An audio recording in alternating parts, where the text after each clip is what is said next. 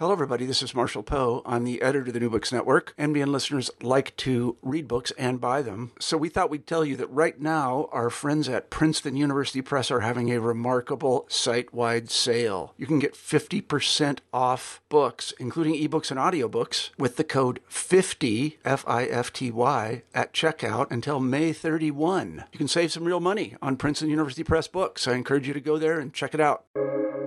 Welcome to the New Books Network.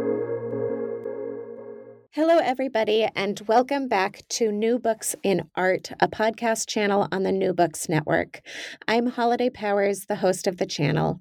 Today, we'll be talking to Celine Vent about her new book, Beyond the Door of No Return, Confronting Hidden Colonial Histories Through Contemporary Art. Celine Vent, welcome to the show. Thank you so much, Holiday, and thank you for having me. Celine, I wonder if you could begin the interview by telling us a bit about yourself. Well, I am a writer and a curator of contemporary art. I was born in Geneva. I live in Norway, and I was raised throughout the world. I have a very global perspective, which is possibly influenced by my upbringing. And I have a long-term interest and focus on decolonial strategies in contemporary art. And this book, I would say, is a logical extension of my ongoing research as a writer and curator. And so, can you tell us a bit about how you came to write this book?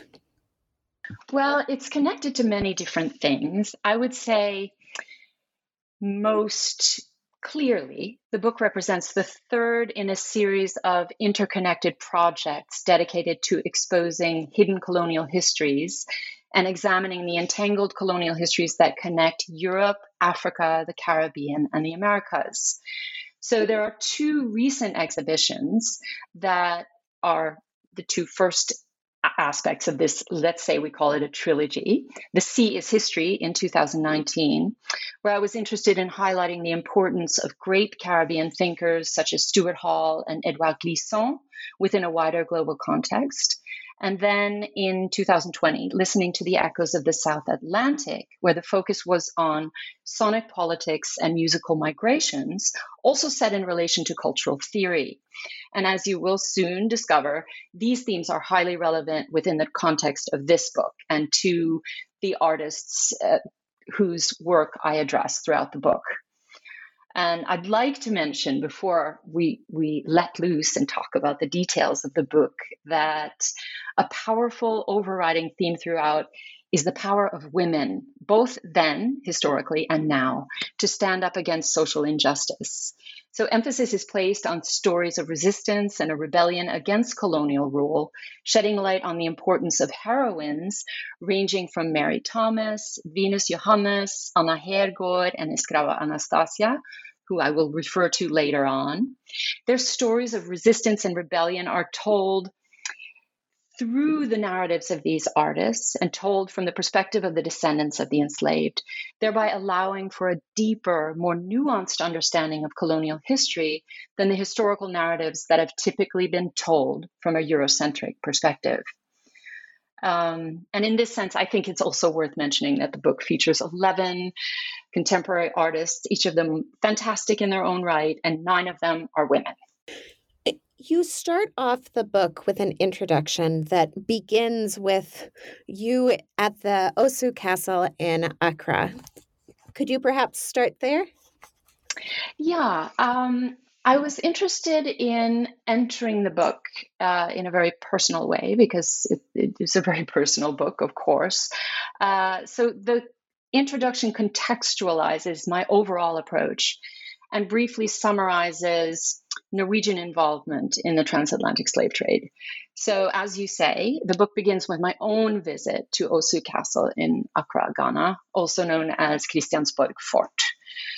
And I felt that this was a way of introducing readers to my perspective and interest. My interest lies in exposing the lesser known details of colonial history, with particular emphasis on stories of resistance and rebellion against colonial rule, which is a theme that runs throughout the book.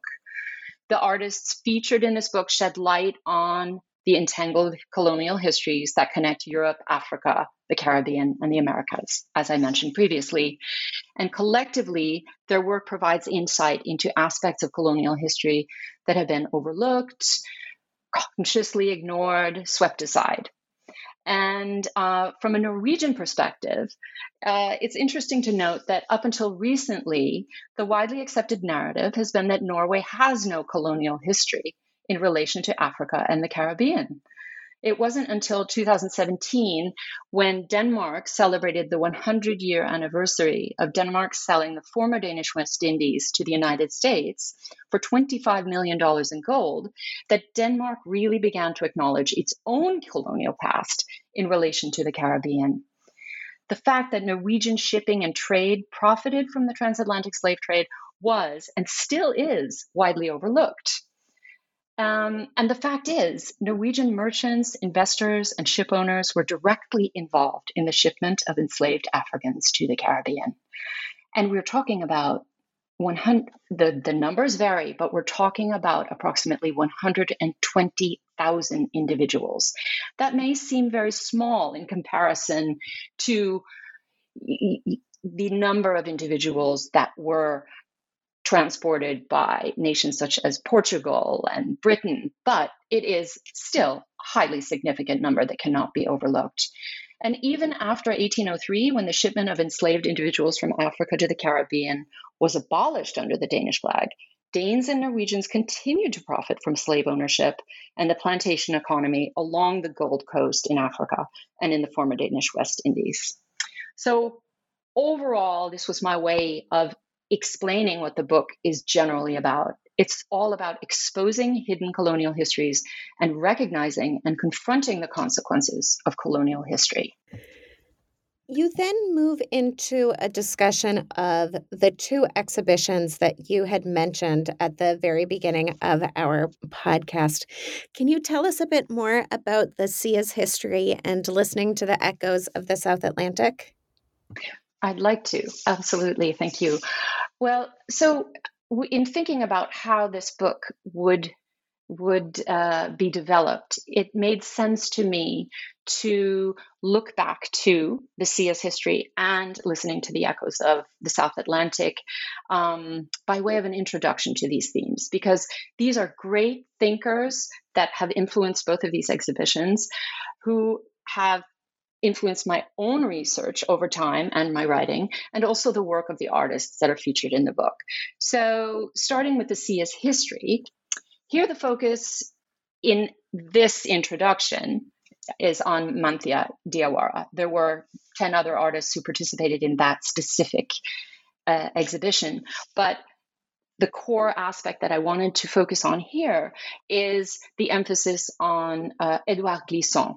And Manthia Diawara, I think, more so than anyone else, has really done a tremendous job in terms of making Edouard Glissant's theories accessible to a wider public through visual means and also through written means as well. But I would say that he is the one person that has really opened up people's consciousness to the importance of Edouard Glissant. And his work illuminates Glissant's theories of archipelagic thinking, creolization, Glissant's philosophy and politics of relation, his theory of world mentality, tout monde, and opacity. And also within the context of the Sia's history, Stuart Hall is extremely important. And I would say overall, Stuart Hall's and Edouard Glissant's contributions to cultural theory provide, in general, valuable insight into processes of migration. And their thinking helps to illuminate the intricate cultural tapestry that migration creates both historically and within a contemporary context. Both of them address this idea, and other thinkers have done so as well, but right now I'm just thinking about Stuart Hall and Edouard Glissant. But the idea that we should think of culture not necessarily in relation to rootedness and roots, but rather in relation to routes and routes that people travel. This conveys an expansive and inclusive notion of culture that is important throughout the works of the artists that are presented in this book. It creates a rich canvas of culture that is woven along these routes. And this is something that we'll see in the works of the various artists. So more specifically in this introduction and in relation to Glissant, Diawara's work provides insight into, among other things, Glissant's philosophy of relation and captures an important ideological shift from the idea of globalization to mondialité, or understood as world mentality.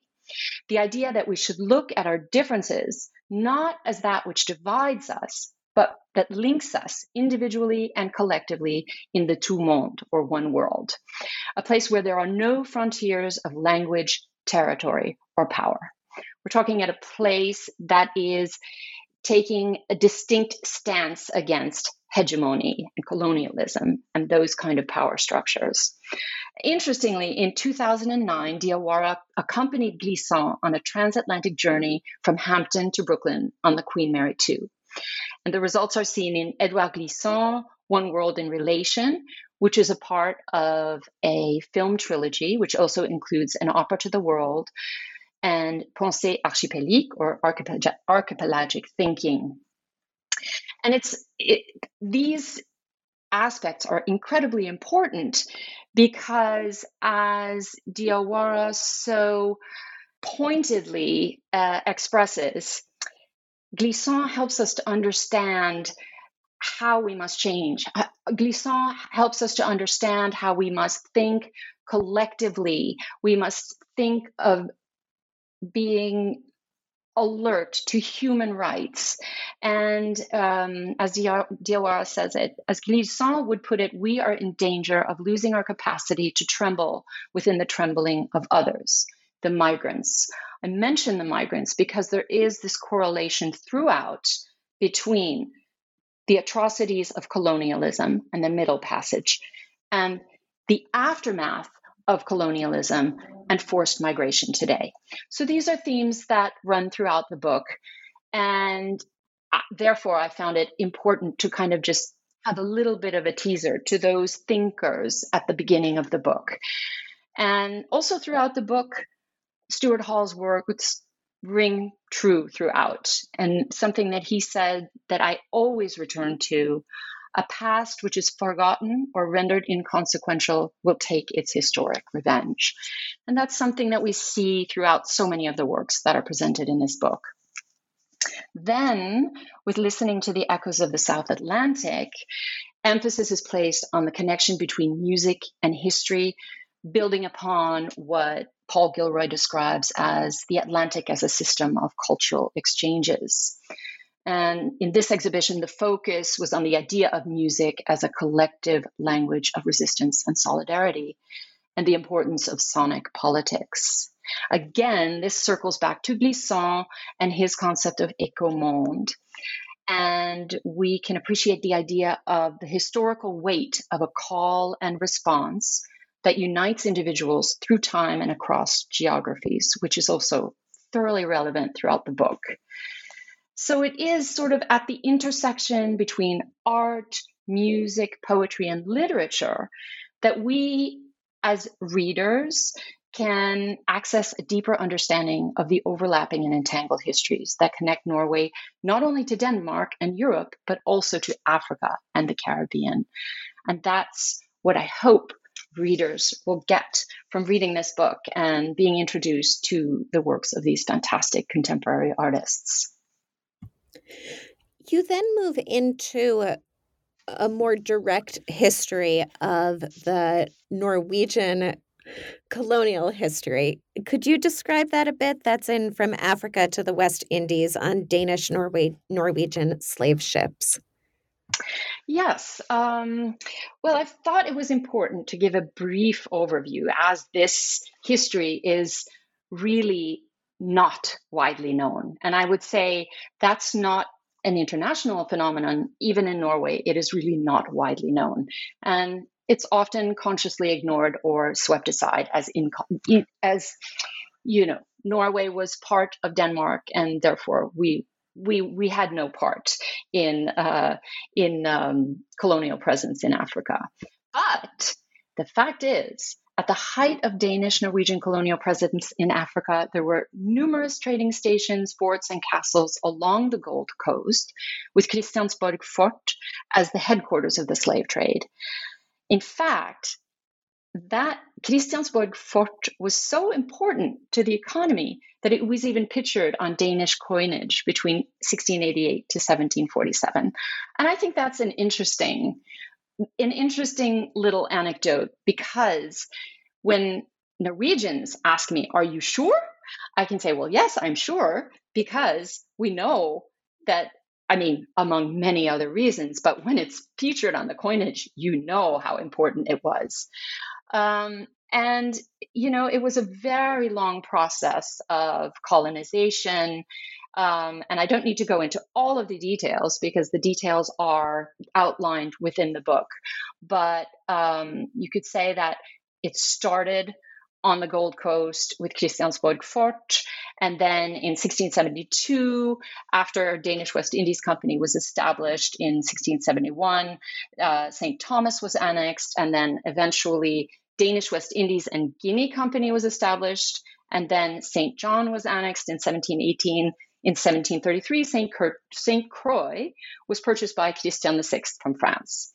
And it wasn't actually until 1754 that the Danish crown purchased Danish West Indies and Guinea Company. Thereby, the former Danish West Indies were under direct rule of the Danish crown until 1917. So, as I mentioned earlier, roughly 120,000 enslaved Africans were transported within the triangular trade. Interestingly, and I will try not to go into too much detail here, but in 1792, King Frederick ruled that the transport of enslaved Africans would be abolished in 1803. And so it turns out that the greatest number of enslaved Africans were transported between 1793 and 1802, roughly 2,500 a year, as the plantation owners wanted to transport as many enslaved individuals as possible before it was abolished. And even after 1803, Danes and Norwegians continued to profit from the plantation economy, both along the Gold Coast and in the former Danish West Indies. You move into the group of different artworks that you then talk about for the remainder of the book by starting with an artwork that really directly confronts Denmark's and Norway's colonial past. Can you tell us about that? This is such an important work, I Am Queen Mary. And it's a collaborative work by Jeanette Ellers and Lavon Bell. And this is the first monument in Denmark to address its colonization of the West Indies. And it's interesting to know that this monument stands outside the 18th century warehouse that was built for Danish West Indies Company.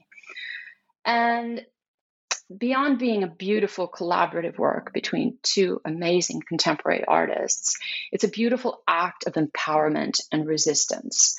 And you have this beautiful image, well, it's not an image, the beautiful sculpture of the Crucian freedom fighter, Mary Thomas, who was an important leader of the Fireburn labor revolt, which took place in St. Croix in 1878. And in this monument, she sits on a peacock chair that references the iconic image of Huey P. Newton, leader of the Black Panther Party. And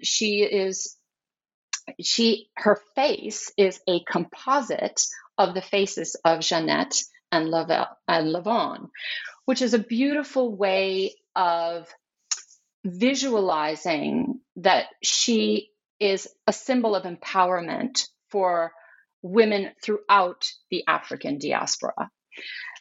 She stands on a plinth that's composed of 1.5 tons of coral imported from St. Croix.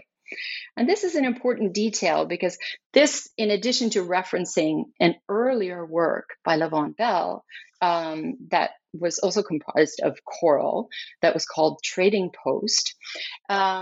This references the coral that was once cut by hand by enslaved Africans in St. Croix and used in the foundations of buildings in the former Danish West Indies. So this work it's incredible that this is the absolute first work to memorialize this freedom fighter, of course, but it's the first work that addresses and confronts Danish colonization of the West Indies. And although it was originally made as a temporary work, it is now going to be permanent, which is really, within the context of Scandinavia, this is really great.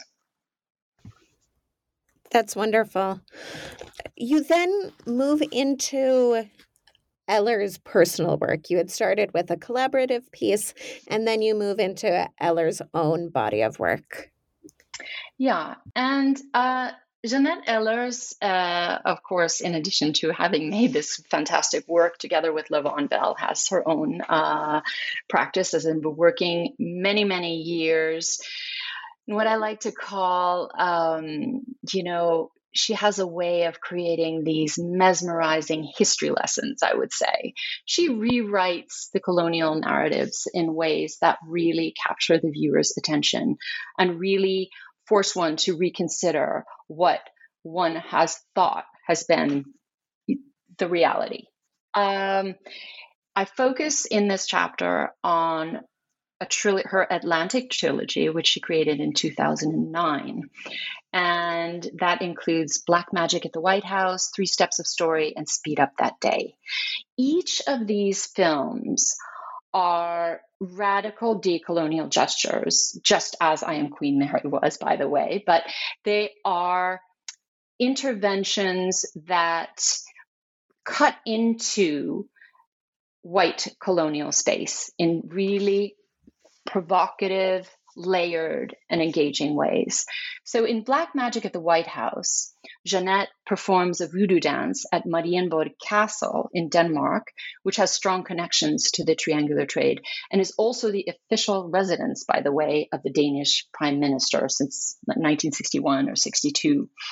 So Jeanette performs an invisible dance in this video. It's a rather short video, but very powerful.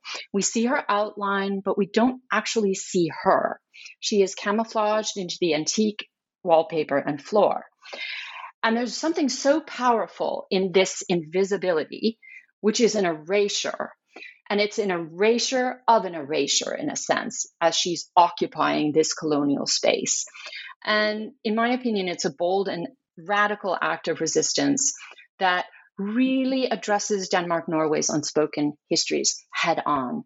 And I think it's worth mentioning that Jeanette Ellers is one of the first artists in Scandinavia who ever addressed Danish colonial history. And she has continued to do so in various ways. But within the context of this book, I was interested in this particular trilogy. And the other work, 3 Steps of Story, which is here, we have Jeanette dancing through the mirrored ballroom at Government House in St. Croix. And here there are references to the story of Admiral Peter von Scholten, who was often credited for his efforts to abolish slavery. But Jeanette manages to convey a much more nuanced account of what really happened and the other people that were behind the final abolishment of slavery. So Anna Hergård, who was a so-called free-colored, who he invited to his ballroom to dance in these parties that they had, she had a great influence on him. So with Jeanette dancing through the mirrored ballroom at Government House in St. Croix, she's sort of like paying homage to Anna Hergård in a very indirect but beautiful way. And again, it's a critical questioning of white colonial space. And in the final work in the trilogy, Speed Up That Day, she takes a step outside of colonial space. It's still a colonial space, but she's outside rather than inside those structures. It's shot outside Fort Frederick, where Admiral von Scholten proclaimed the emancipation of slaves in 1848. Interestingly, the soundscape is of Martin Luther King's I Have a Dream speech. And again, in this work and all three works, she touches on notions of visibility and invisibility, rewriting colonial narratives, and recentering the focus on non-Eurocentric perspectives. And that in itself is a powerful act of resistance, very important. You then write a chapter on the artist Oceana James and her performance that focuses on the story of Venus Johannes. Yeah, and I think this is really interesting when these contemporary artists zero in on narratives of these heroines of colonial history who have long been written out of Eurocentric narratives of colonialism, who played such a crucial part as freedom fighters and as people who stood up against colonial rule fearlessly. And it's just beautiful to see how these contemporary artists bring these narratives to the fore throughout their works. And in Oceana James, who addresses Crucian colonial history in this work, obviously, she speaks specifically about Venus Johannes, who freed herself from enslavement. So in the performative work, well, it's a performance that took place at the former home of Venus Johannes in St. Croix. It's called Forgoe the Deceitful Fellow. Now, it's interesting just to speak a little bit about Venus Johannes because it's incredible what she went through and what she managed to achieve. She was born in Senegal and captured and taken to the island of Gorée. She was sold to Anne Roussin Pepin, who was a prominent so-called free-colored, who was married to Nicolas Pepin, who was the owner of Goré's House of Slaves, which is also has its own door of no return. There was a Captain Maddock who came to visit from St. Croix and fell in love with Venus Johannes. And there were these exchanges back and forth. He took her to St. Croix and ended up selling her to Yehudan Yates. But obviously, that was not the situation that she had hoped for. And she was so strong, and she managed to go to the Danish magistrate and argue her way out of her enslavement. And she managed to subsequently free herself from enslavement. And obviously, she's a very important person in the history of St. Croix and is memorialized beautifully in this work. One could call it a theatrical experiment, an intervention. Through this work, Oceana James unveils the direct link between colonial power structures and the prevalence of racism today. So dressed all in white, it's a powerful performance that emphasizes the spiritual connection between African Americans, Blacks living in St. Croix, and the larger African diaspora. There are small origami boats that create a strong metaphor for the slave ships of the Middle Passage. There's a shrine to honor ancestral spirits that makes it seem like a sacred site. And there's a call and response between James and the audience, which becomes a way of exorcising the colonial demons from that specific site. So Oceana James, also in her other works, is really adept at bringing ancestral memory and colonial history into contemporary space through words, sounds, rhythm, and movement. You then come back to Lavon Bell, who you had written about in terms of her collaborative work, but then you focus on her individual practice as well.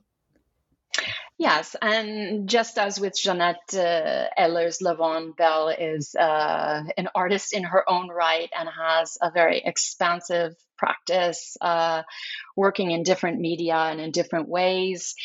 She is typically inspired by architecture, history, and archaeology that she addresses in ways that challenge colonial hierarchies and narratives. It's a really rich visual language that Lavonne Bell offers us.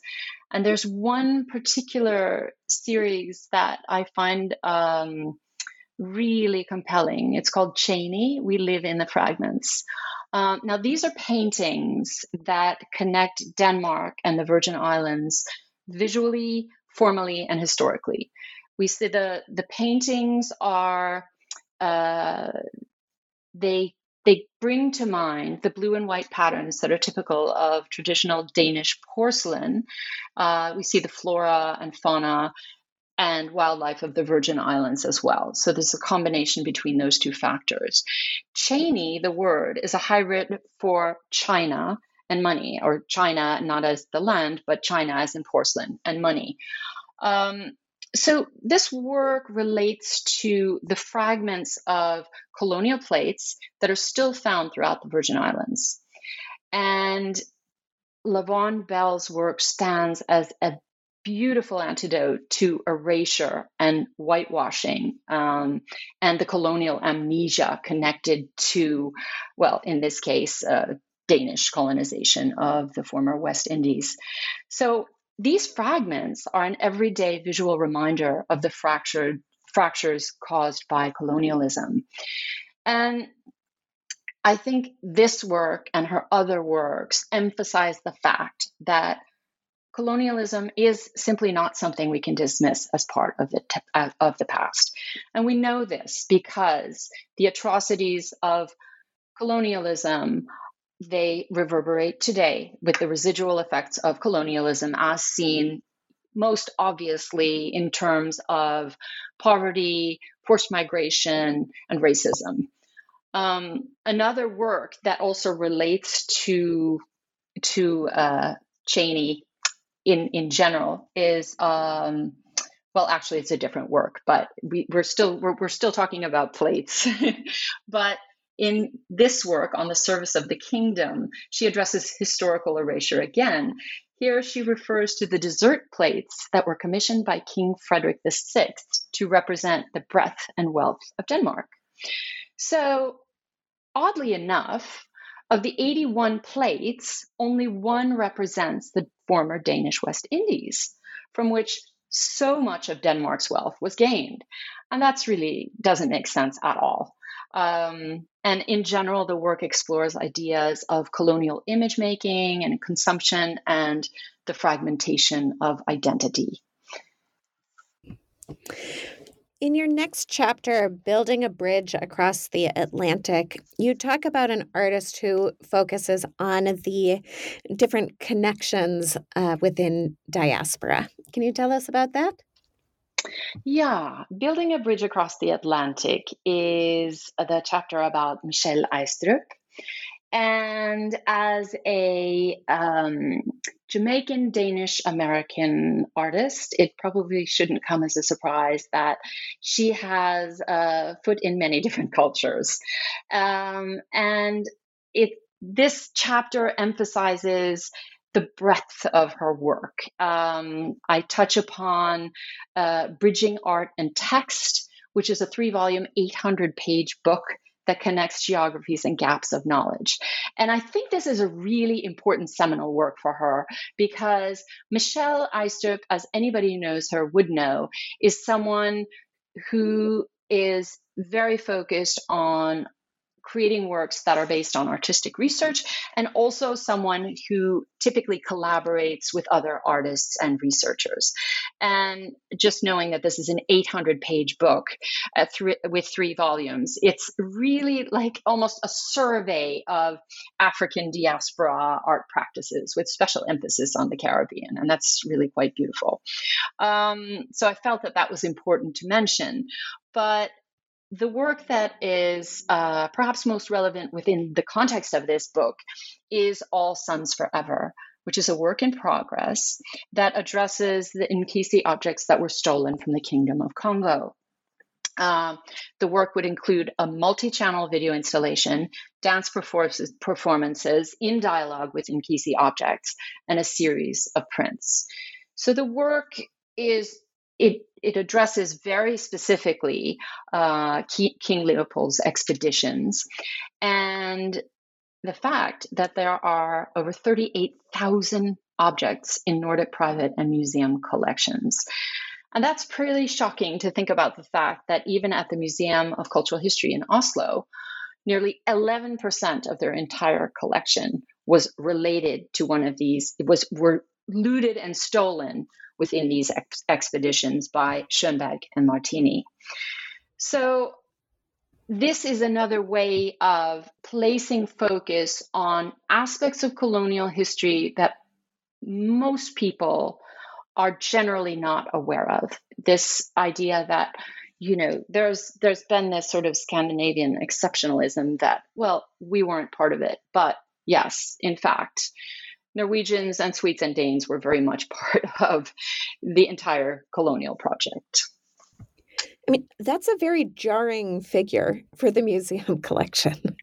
Yeah, it really is. It really is. And what's even more jarring is that, I hope that this will change, but they basically want to pretend that that isn't the case.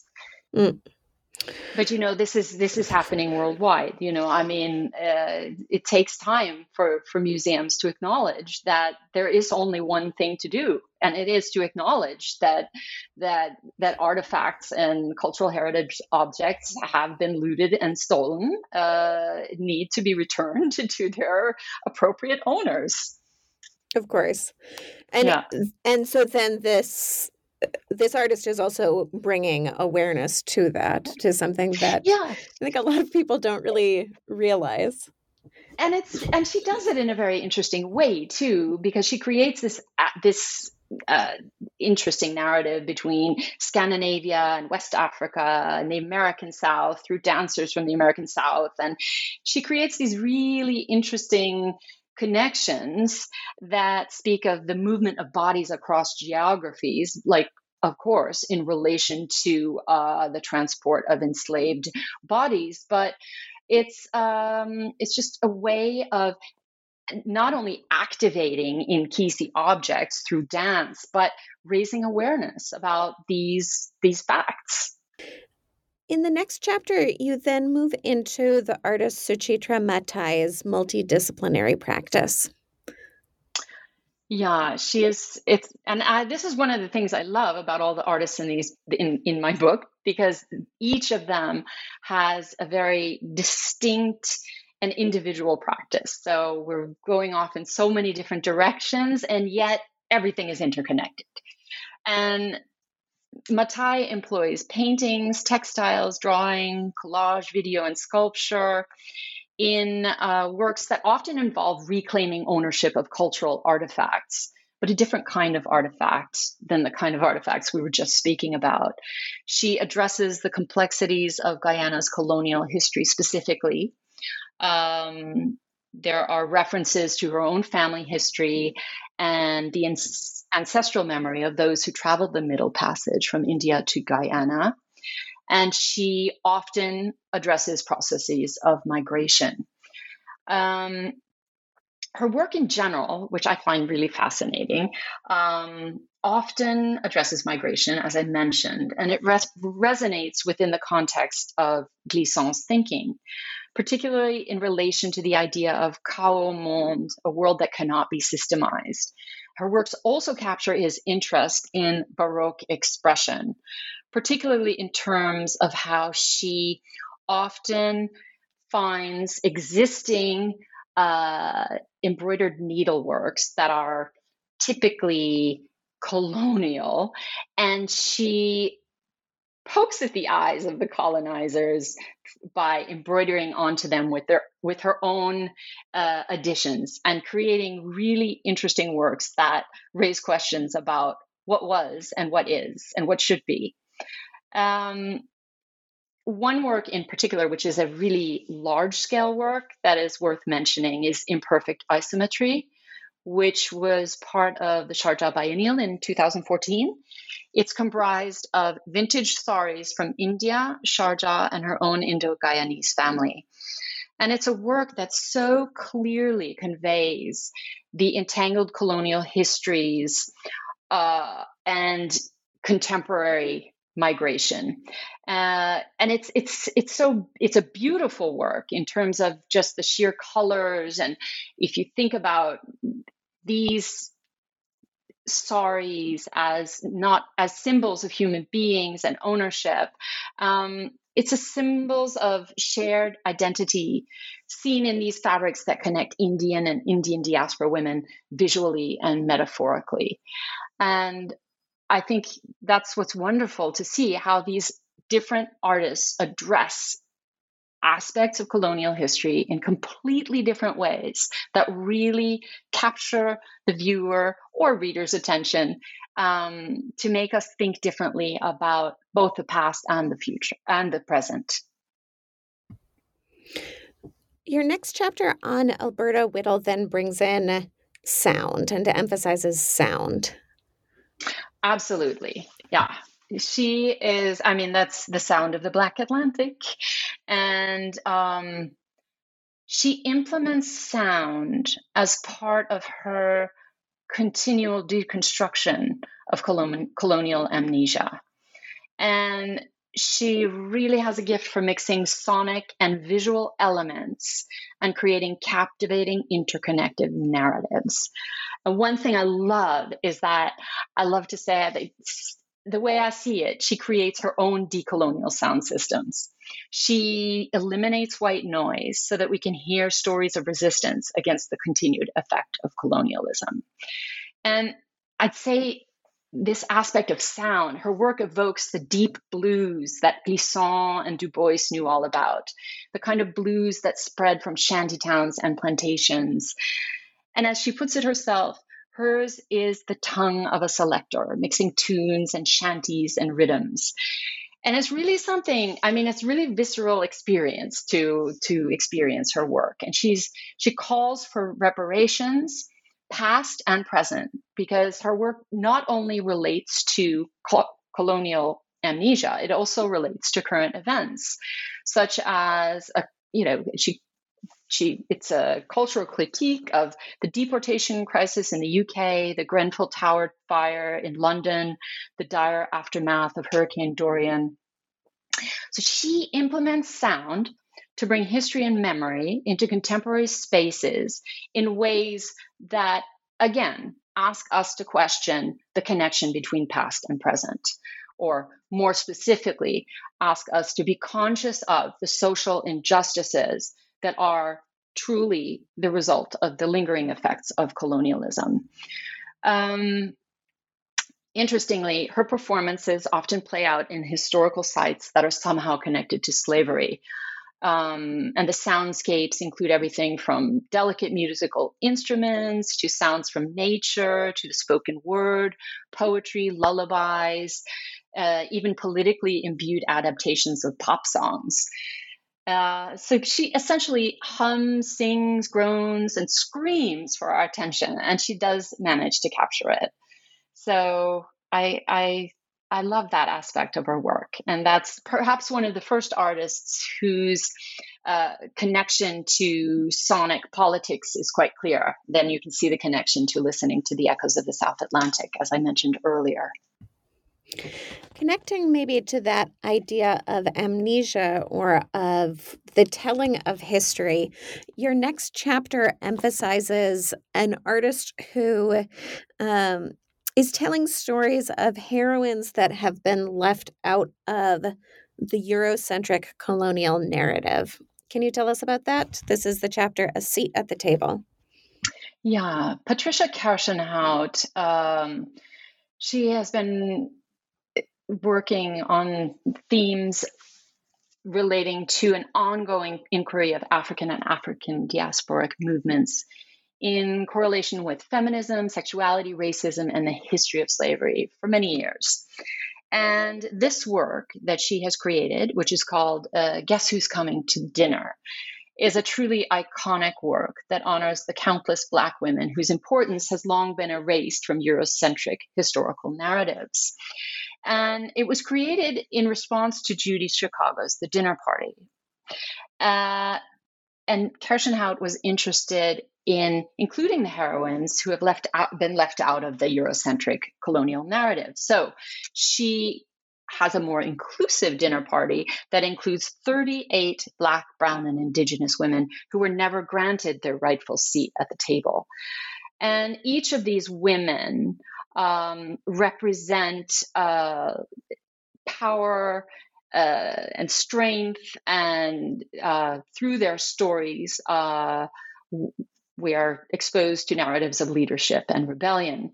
Three women whose fight against colonialism and slavery are particularly relevant within the context of this book are Queen Nanny of the Maroons, Queen Nzinga, and Escrava Anastasia, who was a legendary 18th century blue-eyed Black beauty who was revered as a saint and considered one of the most important women in Brazilian history.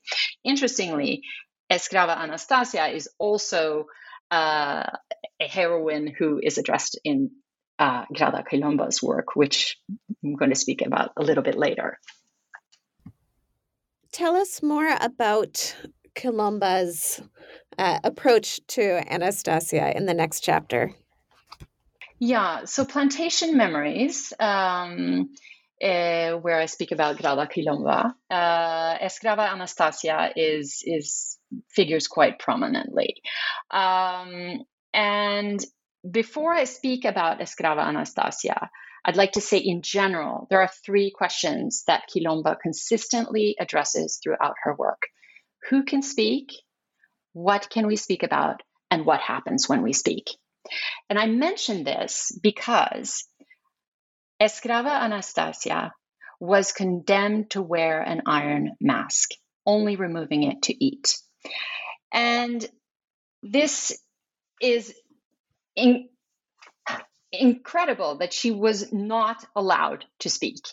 And the implications of the mask that she was forced to wear are what Quilomba describes as a brutal mask of speechlessness. Now, how Escrava Anastasia is integrated within the work, she's a really important part of the Desire Project.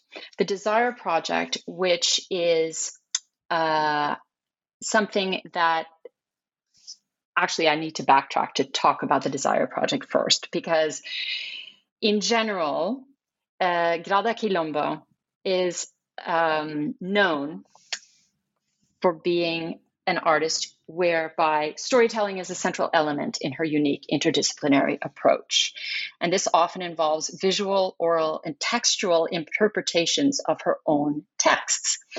Grada Quilomba's seminal book, Plantation Memories, Episodes of Everyday Racism, is a first-hand account of experiences of trauma and racism told by women of the African diaspora. So this book is adapted into a series of stage readings and is also complemented by the Desire Project, which includes the Shrine to Anastasia. And this conveys how everyday racism is experienced in public space, through speech, and through language. This work and all of her works are about becoming empowered, about taking full control of the narrative and telling one's own story. So the Shrine to Anastasia is very important, especially when one considers what Quilomba discusses, the implications of this mask that Anastasia was forced to wear, which is a brutal mask of speechlessness. Why did one not want her to speak? What was one afraid of? So this is really also a decolonial shrine. And that's something that she actually develops upon further in another work, Table of Goods, which is comprised of soil, sugar, coffee, cocoa, dark chocolate, and wax candles. These were the goods that were integral to the slave trade that Quilomba transforms into a contemporary art installation, thereby visualizing her observation that the pleasures of the West are the horrors of the rest. Your next chapter, Shooting as a Radical Decolonial Gesture, then focuses on the artist Sasha Huber. Yeah, Sasha Huber addresses the immediate connection between the social injustices of colonial history and contemporary society through performance-based interventions, video, photography, and stapled mixed media works. I would say the Shooting series is her most iconic series, and these are the stapled mixed media works. These works involve the use of an air staple gun, which is a radical decolonial gesture in and of itself. She really shoots back at colonizers with these works. The variations in how light plays against the staples creates fascinating visual patterns and also plays with notions of visibility and invisibility, which we have touched upon before with some of the artists, and also erasures and reversals. What's interesting is that in these portraits, the individuals are highly visible, yet also partially hidden.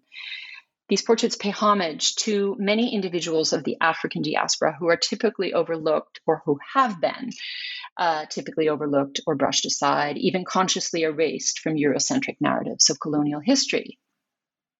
And she often executes these works on found and repurposed objects.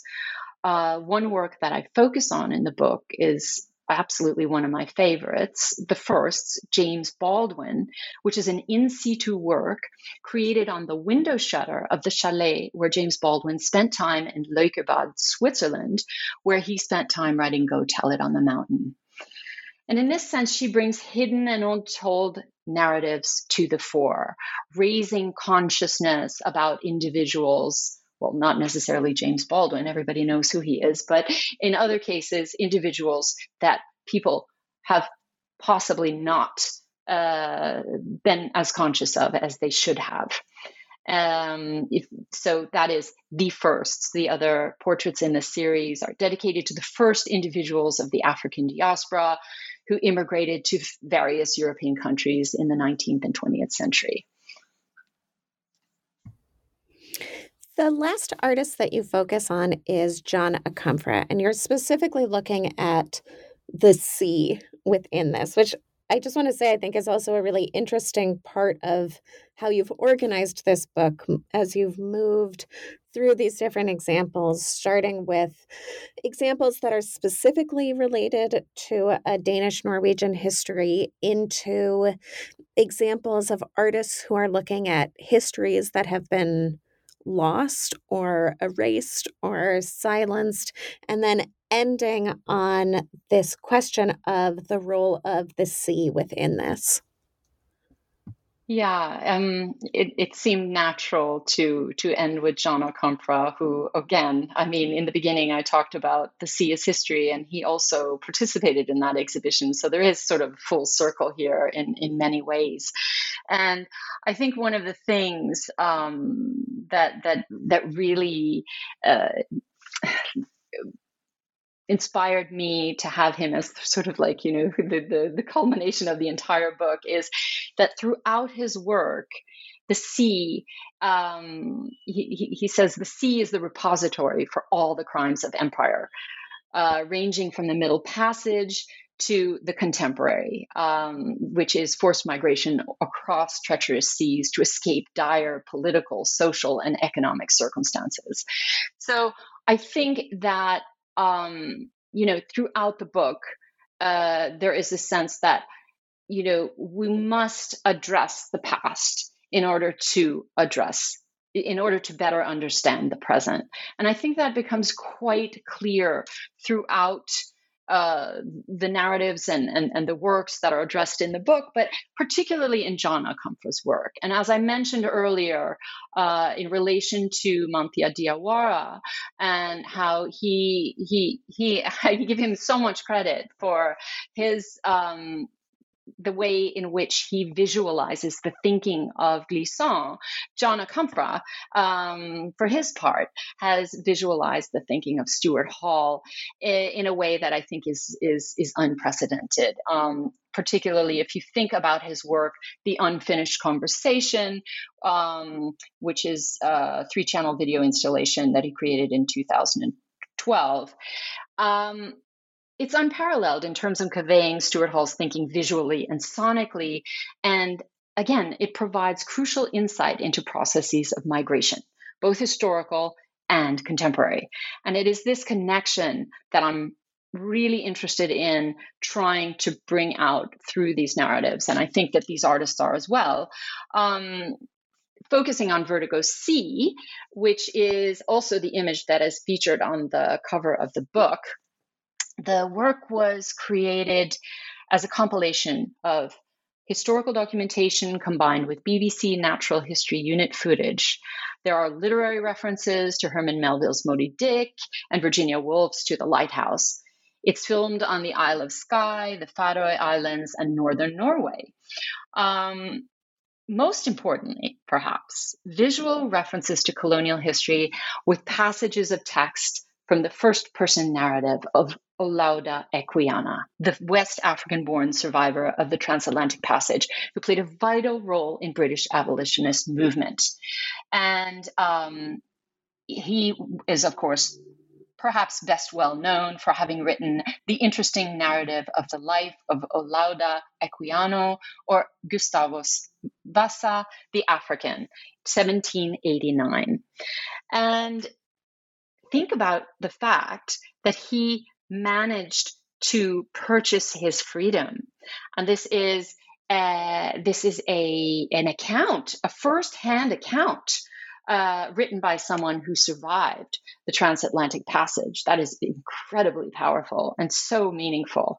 And I think it's interesting that to this day, reading that account is something that really provides us a different perspective than what has typically been told from a Eurocentric perspective. You end by way of a conclusion with the chapter Healing from the Past and Reimagining the Future. Can you tell us about that?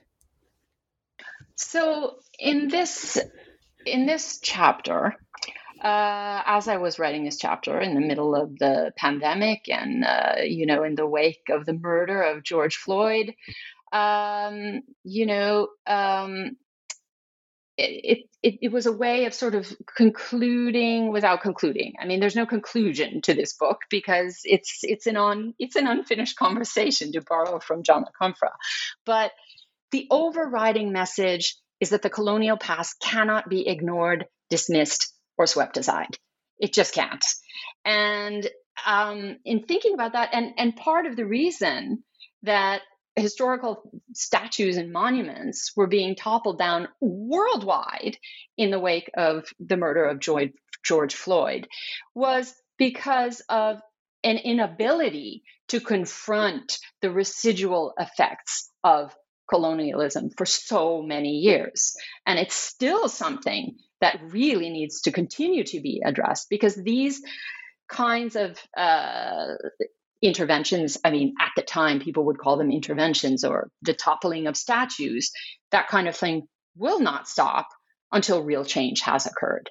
And we've just only begun, and we are at a time in history when decolonial strategies in contemporary art are more important than ever.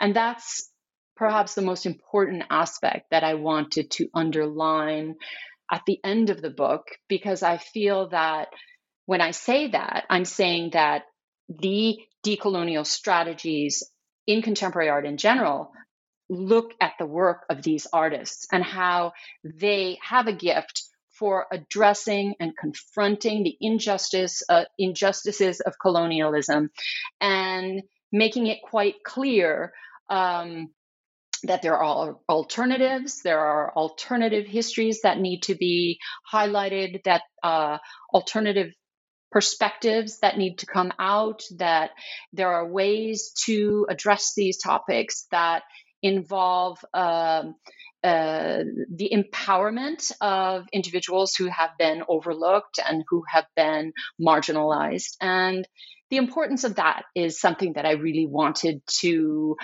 make clear in this chapter, because we are working together. It is our collective responsibility to rethink the past and to rethink how we can approach the future to create a more just and fair society for all. And I mean, for me, one person who has been incredibly important to me has been Saidiya Hartman. And I mean, her book, Lose Your Mother, A Journey Along the Atlantic Slave Route, is so poignantly and poetically written. I end the book with citing Hartman, because I think this kind of explains exactly why these narratives have to come to the fore. Quote, "If the ghost of slavery still haunts our present, it is because we are still looking for an exit from the prison." Unquote. Well, Celine, thank you so much. We've taken up a lot of your time. Can you tell us, before we end, can you tell us what you are working on now? I am currently the curator for Vanderbilt University's Engine for Art, Democracy, and Justice program for 2022 and 2023, which is entitled Artistic Activism and the Power of Collective Resistance. That features a number of online panel discussions that will take place through 2023, and many artist interventions and installations and performances that will take place in cultural venues, historical sites, and public spaces throughout Nashville. And I am also the artistic director, along with Amal Al-Hag, for Practicing Freedom, which is a transcultural project initiated by Goethe Institute that we have conceptualized and curated, that addresses decoloniality and the restitution of cultural heritage objects. And that also involves a series of events, including talks, podcasts, publications, workshops, conferences, and a final exhibition and publication that will take place in 2024. Celine, those both sound like wonderful projects. Thank you so much for being on the show today. I really enjoyed it. Thank you so much, Holiday.